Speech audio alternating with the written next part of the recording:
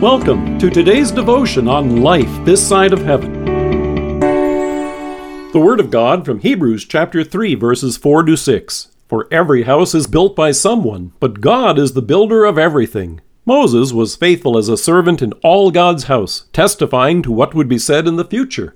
But Christ is faithful as a son over God's house. And we are his house if we hold on to our courage and the hope of which we boast. In classical artwork depicting the Transfiguration, the glory surrounding Jesus, Moses, and Elijah is often depicted by halos around their head. It's that familiar little circle of light by which the artist wants you to know that the person in the painting is holy. Of course, it's neither realistic nor helpful. It's not realistic in that the light coming from Christ didn't simply shine around his head. It beamed brightly from every part of him. Matthew tells us his face shone like the sun, and his clothes became as white as the light. It's also not helpful. It just tends to make it look like those illustrated in the paintings sat around looking holy. But the scene of the Transfiguration is one that is filled with activity. So instead of a halo, imagine a hard hat. Instead of a circle or a disc surrounding their heads, imagine for a moment if they were wearing a bright yellow construction helmet. That may sound odd at first, but consider the words recorded for us here in Hebrews. The writer tells us, Moses was faithful as a servant in all God's house, testifying to what would be said in the future. The house referred to was the people of Israel themselves and their worship at the tabernacle. This was the tent version of the temple that would come later. Here's where the sacrifices were made in anticipation of the perfect sacrifice to come, with the coming of our Savior. So, like a foreman equipped with the blueprints given to him by God himself, Moses oversaw the specifications of the construction of the tabernacle, the details of the worship and the feasts which would take place, and the proclamation of God's word. No wonder Peter wanted to put up a tent when he saw Moses speaking with Jesus. He was ready to put on his hard hat and get to work.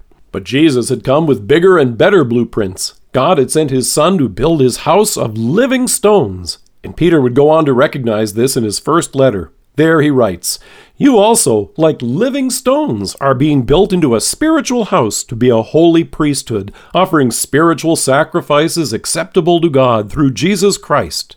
As a faithful foreman, Moses was entrusted to lead the community that God had built. And by God's power, Moses led them from slavery under Pharaoh through the water, beyond the wilderness, and to the promised land. He was a faithful servant in service to the one who was to follow. But Jesus is the Son who is over the house, by whom and for whom the house is built.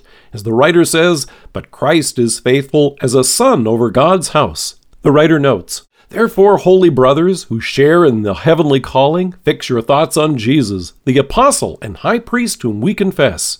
He refers to Jesus as an apostle in the sense that here is the Son sent from the Father. But unlike Moses, Jesus does not simply speak for God, but is God himself in the flesh, and through faith we trust his word.